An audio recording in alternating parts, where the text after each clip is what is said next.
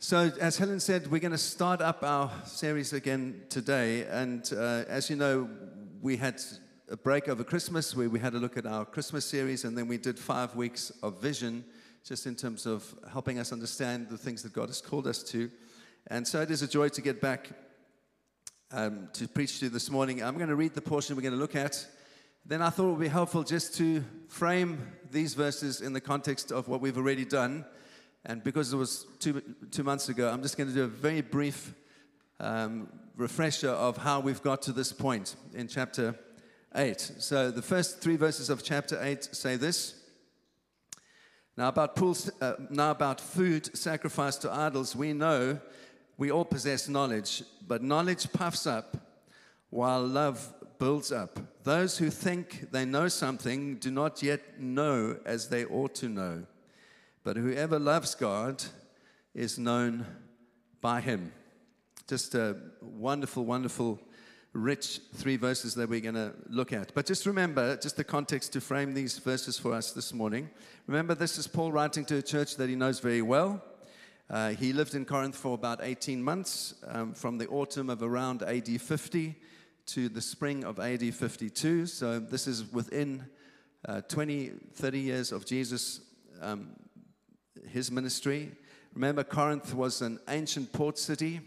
It was a center for travel, for culture, and it was a strategic place for Paul to plant. And he went there on his second missionary journey after he had been in Thessaloniki. Anyone been to Thessaloniki? It's a great city. I've been there a number of times. Such a cool place. Go and visit Greece. After Athens, Corinth was the second most important cultural city, important intellectual city in the ancient world. And it prided itself in its wisdom. It prided itself in its knowledge. And as we know, there were many, many pagan temples in Corinth, both Greek and Roman. And many people went to worship there. It was a center for worship in the ancient world where people would go specifically to worship pagan gods and goddesses. And one of these goddesses was Aphrodite, the goddess of love. And she was worshipped, and part of the way that she was worshipped was ritual prostitution in the temples. There's some debate now as to how much that happened, but it certainly did happen. And so over a period of time, Corinth also became a place of sexual tourism in the ancient world. And people would go there, and part of what they did was they would sexually live out whatever they wanted to do. And so to call a man a Corinthian in the ancient world was a way of ridiculing someone as being immoral. And in ancient Greek plays, Corinthians were often shown as being drunk, as being out of control, and they were called, to be a Corinthian was not a compliment, right? It was like a sense of your life was out of control and you were giving it to all the vices that you could. And so in Acts 18, we know that Paul lived and worked in Corinth, and he knew the city inside out. And as he talked to people, and he just lived his life as a tent maker, many people came to faith, and this church was birthed. And so a couple of years after Paul had been in Corinth, he went to other cities to plant other churches. And when he was in Ephesus, which is about, we think, AD 53, he starts getting reports back from the Corinthian church that things are not going well. And it seems that this church was simultaneously a pride for Paul. It was full of spiritual gifts. In fact, in chapter 1, he says, you do not lack any spiritual gift. But it's also a church that is plagued by all sorts of problems. So it simultaneously seems to be a church that Paul was thrilled about, and a church that Paul was absolutely concerned about. Because in Acts chapter, sorry, not in Acts, in 1 Corinthians 14, he says to them, actually, your meetings are doing more harm than good. Isn't that an interesting thing for someone to say? When I come into your church, your meetings do more harm than good. And he says they're so out of control in terms of how they're expressing the gifts of the Spirit that he says in verse 23, when people come into your meetings, they're going to say you're out of your mind. So this is the kind of tension that Paul's living in. This church, very gifted, very full of spiritual gifts, but in a sense not knowing how to use those gifts. And so this is the reality of the church in Corinth. And so the church, the letter that Paul writes to the church is broken into 5 main sections. I'm just going to briefly help us to get back to Acts chapter 8. But here's the summary of the five sections that Paul writes about. And these really help us to live today in a way that the gospel speaks into every area of our lives. It speaks into our relationships. It speaks into our family. It speaks into our communities, how we relate to each other. It speaks into our work. And the gospel speaks into every area of our lives. It's not just being about getting saved. You know, sometimes people say, preach the gospel. In other words, you must preach to get people saved, and that's a necessary part of what we do. Absolutely, that we understand what salvation is. But as Tim Keller says, the gospel is not only the ABC of the Christian life, how to get saved, it's also the A to Z of the Christian life. It's how to live. It's how to live in your marriage. It's how to parent. It's how to conduct yourself at work. The gospel speaks into every single area of our lives. And that's what Corinthians helps us to see. So in the first 4 chapters, remember, Paul addresses the problem of disunity in the church. There's division. After he left, other teachers came into the church, like Peter and Apollos, who were very gifted people. But unfortunately, people in the church began to take sides and say, well, I like Peter, I don't like Apollos, and Paul, I don't like at all. And they'd become groupies around these different preachers. And they'd started talking badly about other people that they didn't like as the leaders. And Paul is sarcastic and sharp in his rebuke, and he basically says, you have to be kidding me. You're not really going to get into that as a church, are you? The church is not about a popularity contest. The church is a community of people, of believers, drawn together, centered around Jesus, and anyone who leads in the church is simply a servant of Christ. So while you might prefer one person and their style over another, the church is not, it's not worth it to divide the church over how people speak or how they lead. All these gifts are yours, he says, enjoy all of them. Right? So the first 4 chapters, that's the kind of thrust of those chapters. In chapters 5 to 7, Paul gets specific about sexual issues in the church, sexual behavior, both inside and outside of marriage, and how we conduct ourselves sexually. And it starts with the fact that there were a number of people sleeping around in the church. One guy was sleeping with his stepmother, and people who were worshiping in the temples were still engaged in ritual prostitution. And there were people in the church that said, oh, this is actually okay. There's no bounds to the grace of God. We're all under the grace of God. God forgives us. And so it's absolutely fine that we behave like this because we're under the grace of God. And Paul absolutely says, categorically, with the gospel in hand, it's absolutely not fine.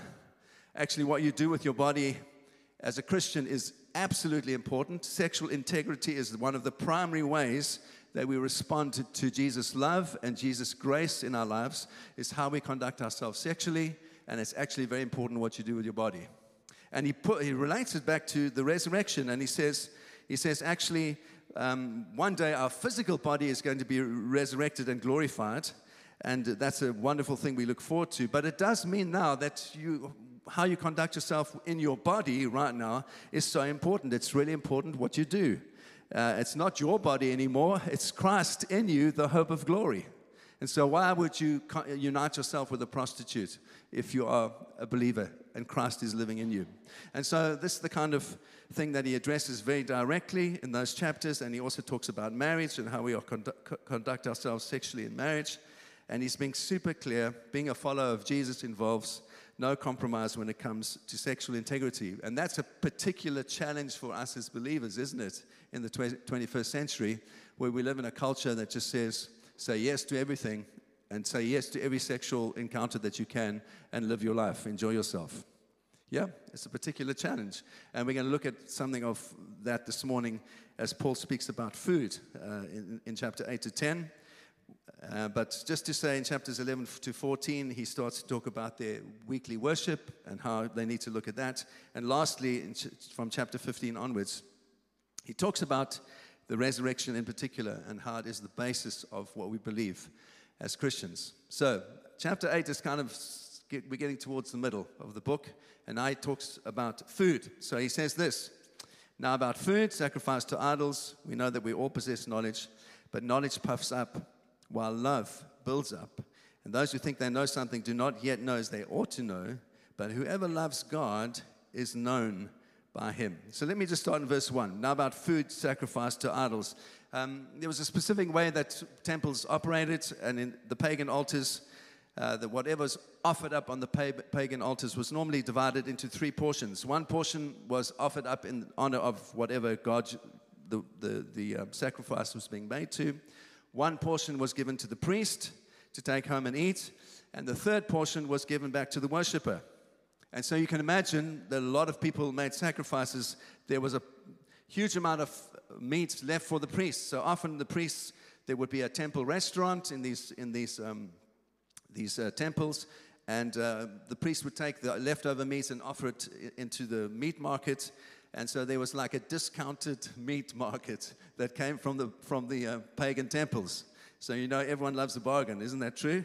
Even in the ancient world, and they wanted a bargain. So they would go to the temple market to buy food, and especially to buy meat. And so this posed particular problems for Christians, which we're going to look at. But so it's not really about food preferences. It's not really about what style of food you like, but rather the issue here is about meat that's specifically been offered in a pagan sense as an animal sacrifice to some Greek or Roman god. And so if you're a Christian housewife, you would go to the meat market, and the problem came obviously that as people bought meat, they weren't quite sure where the source of the meat had come from, and it became problematic for some of the believers, and especially those that came from a Jewish background. It was a particular problem for them, and also then obviously as more Gentiles were saved, they were also coming out of that culture, and so there was a primary problem that Paul is trying to address. Okay, well, how do we handle this? And what does it mean for us? And there were other issues associated with eating and drinking in Corinth. Corinth was like the Ibiza of the modern world. It's where people went to party. Everything happened in the temple. So, for example, if you were getting married, you get married in the temple. If you were going out for a meal with your friends and family, you would generally meet at one of the temple restaurants. And at the same time, people knew that there was immorality that happened in the temples. And so this worship of idols so saturated the Corinthian society that idol temples were integrated into every aspect of their lives. So offering up a sacrifice to an idol was a near universal experience for any Greek or any Roman, as much as it was you went to a birthday party in the temple, you went to a business meeting in the temple, you went to a wedding, you went to a funeral, all in the temple. And so really, Christians who refused to enter the temple in any way were really also penalizing themselves socially. So where else do you meet with your friends? Where else do you hang out? Where else do you go and get a meal together if you can't go to the temple? So this was really very important issue that Paul is addressing here. It was part of normal life. And so they were asking things like, how should I engage with other people in my culture that are not Christian? Or should I go to the temple to celebrate with my friends, knowing that it's likely to also include some things that I don't really want to be part of? Is it okay for me to eat meat offered to an idol? Is there perhaps some demonic curse upon this meat that I'm going to get ill if I eat this meat? Can I eat meat that's been purchased at the temple if I don't even know it was purchased there? What about if I go into someone's home and they offer a meal to me, and how do I know that it's not meat been sacrificed to an idol? And so these were really, really real questions that they were looking at. And you might think and say, okay, Ant, well, what on earth does this have to do with me today? Well, I think when I look at 21st century Britain, we're still asking the same kind of questions, aren't we? Really do, not specifically about meat, but how, for example, when you get saved and you come out of a particular background and culture, how much do you continue to engage with people from your past that are not saved? Yeah, these are very real questions for people. What if I'm invited into a social context by my mates, which I don't want to engage with anymore, because God has transformed me from the inside? How do I handle that? What if I'm married to invited to a wedding and I'm not particularly happy with how it's going to work out, and how do I handle that? This is still a real question for every believer today. How do I connect and continue to connect with my unsaved friends when they don't value anymore what I value, and perhaps what they watch, what they listen to, what they interact with on the internet is not what I would choose to interact with and listen to and engage with? How do I continue to be salt and light?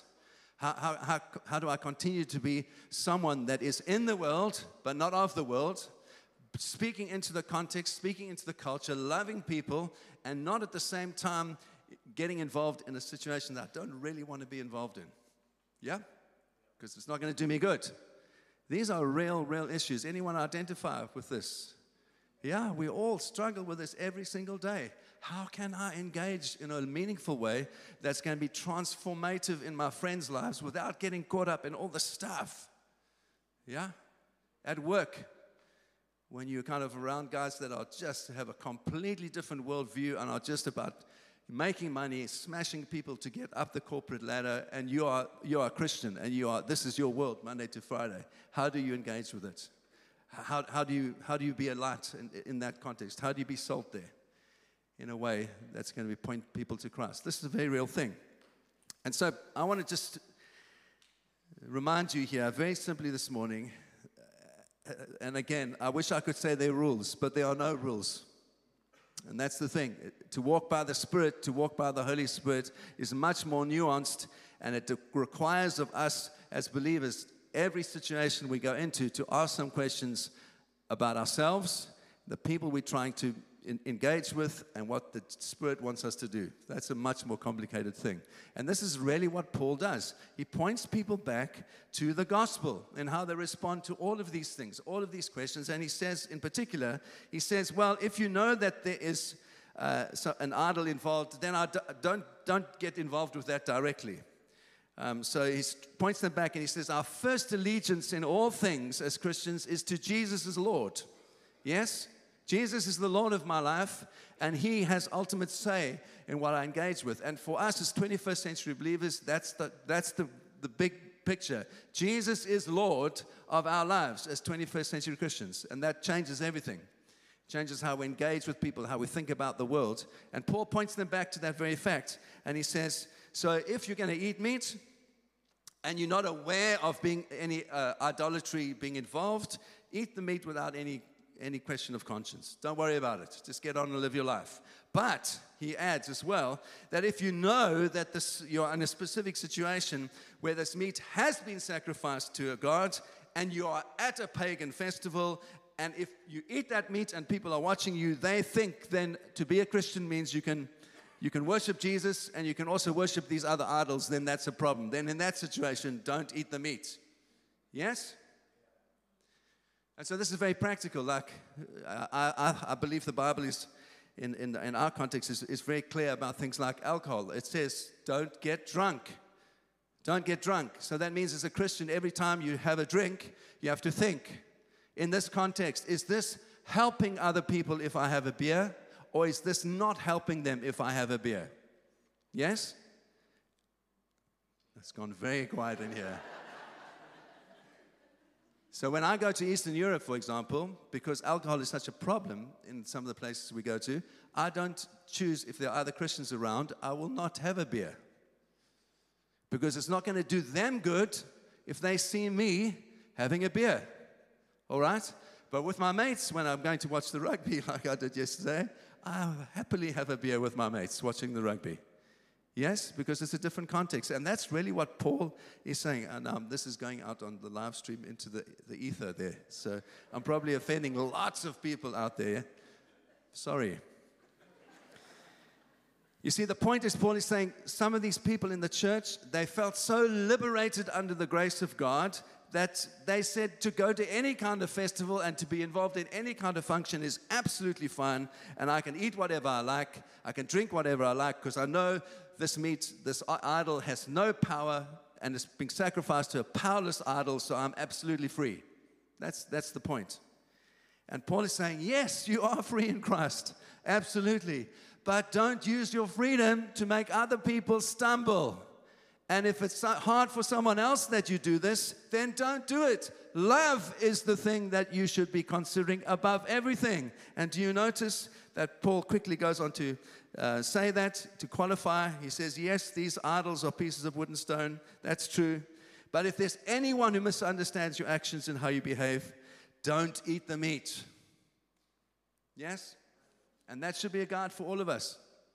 And do you notice So he underlines and says, if you are a new human in Christ, if you are a new being in Christ, you are free to follow your conscience in all things, but it's a nuanced thing.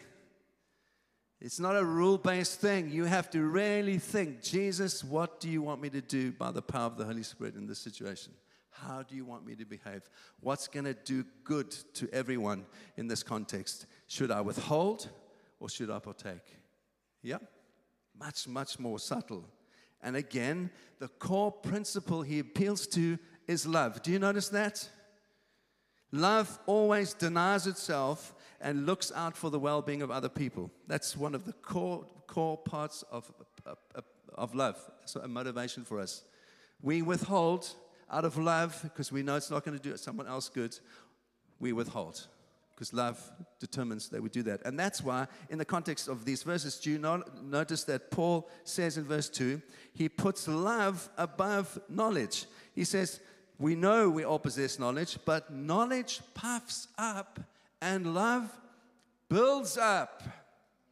Yes? And that's a powerful thing for us to remember. We're always trying to build others up. It's not about knowing stuff. It's not about being right. It's not about always winning the argument. Remember, the Greek guys were fascinated with wisdom, Sophia. They were fascinated with knowledge, gnosis. It was a pursuit in ancient Greece to be known as being wise and full of knowledge and understanding the world. Paul says that kind of knowledge just makes you proud. And when you're proud, you don't love other people. You just impose your view on them and you say, this is how it's going to be. And that's not loving, says Paul. He says the heart of your life must be a life motivated by love. And so there were a large group of people in the church that were very proud that they knew a whole lot of stuff. And they had become puffed up, and that's what the language that he uses. And he says they'd been so satisfied in themselves, like, we are all sorted, we understand all the stuff, idols don't have power, we can go to any feast we like, we are free in God's grace, and that we don't really care what it might do to other people. We're free. Paul says, if you are demonstrating that through your life, that's the kind of knowledge that is puffing you up. And when you are puffed up, you lack compassion for other people that don't see things like you see them. And that's the point. You lack compassion, you become judgmental.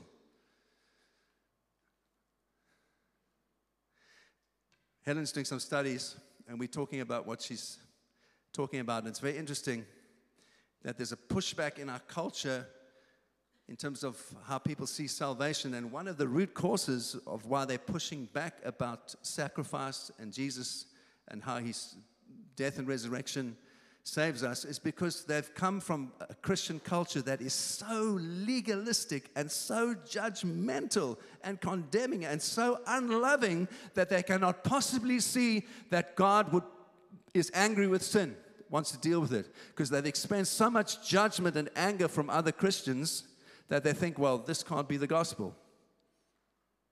We need to be careful in how we live and actually how the Holy Spirit guides us, that in our lives we are not judgmental and condemning when we are speaking about sin. We are loving, always redemptive, always thinking of the good that God has for that person, not tolerating the sin. God doesn't do that with us, does he? I've said this a couple of weeks ago. When God prays for me, he's not saying, I messed up again, the idiot. You know how many times Jesus prayed to the Father? Jesus saying to God the Father, you know how many times I've spoken to him in private, Jesus, and he's still, Father, and he still messes it up day after day after day. Jesus doesn't pray for me like that. He doesn't pray for you like that. He's right now interceding for us, saying, Jesus, help this man. He's weak. Help him. Let your Spirit come inside and make him strong on the inside, that he makes the right choices, that he behaves well. Come on, people. This should encourage us. That's how Jesus is praying for you. That's how he's praying for me. And we need to extend that same grace to others. Not hellfire and brimstone. People do know hellfire and brimstone, but they need to be pointed to the love of Christ. The love that washes away their sin while not tolerating the sin. And so that's what Paul does. He says, love is above knowledge. And how you use your freedom must be in a way that is good for others who might be struggling. Remember, knowledge puffs up, but only love builds up. Then the second thing he does, he warns them against pride. You see in verse 2, those who think they know something do not yet know as they ought to know. Isn't that interesting? In other words, these people were boasting about the liberation that they had. And Paul says, if you boast like that, you haven't really fully discovered the gospel yet in your life. You haven't really fully discovered the depth of the gospel, because the real knowledge of the gospel is that love works out itself into the lives of other people in a way that is good for them and not just good for you. That's what he's saying. That's the kind of knowledge of the gospel. To truly know the gospel is then you are motivated. What is good for this person? What is good for Nicolene? Not just what is good for me. You have yourself sorted and you have your life sorted and you're all perfect, but you're judgmental and you're uncompassionate towards other people. And it's just like, these people. Paul's saying that's not even knowing the gospel. Because if you truly know the gospel and how much God has lavished his forgiveness on you, what's your automatic response to everyone else? You want that same grace and love to be lavished on them. And you're not withholding it from them because God has been so kind to you, so you give it away to other people and you forgive. And you think the best. And you love unconditionally. Yes? Very quiet. So that's what Paul says. He says, don't be proud in your knowledge. Just let love transform you so that you can do good for others, not what is just good for you. And lastly, he says of this great privilege that is higher than knowledge. He says, whoever loves God, that's the highest thing to love God, is known by God. There's something much higher than knowledge, gnosis, than wisdom. Much higher than that, and that's knowing God. That you truly know him as your Father. That you have this relation with him, with a relationship that is intimate. That your heart is soft and open to the Holy Spirit. That truly is the highest kind of knowledge. That Jesus is your treasure. That God is your treasure. That you live for him. That's higher than any knowledge. Higher than any wisdom. Higher than knowing any good thing is the knowledge that your Father in heaven loves you and knows you. And as you love him, he shows more and more and more of his love to you. And it continues to transform your heart. And you continue to see people more and more differently because your heart is being changed by the love of God that he's lavishing on you. And you can't help but see other people differently. And you can't help being more patient and kind. I'm looking at Helen because she's had to be very patient and kind with me over many years. I think I'm getting better. And vice versa. This is true. The greatest treasure in the world is when God shows us how much he loves us and how much his heart is towards us. And as we know him like that, he continues to pour his love on our lives.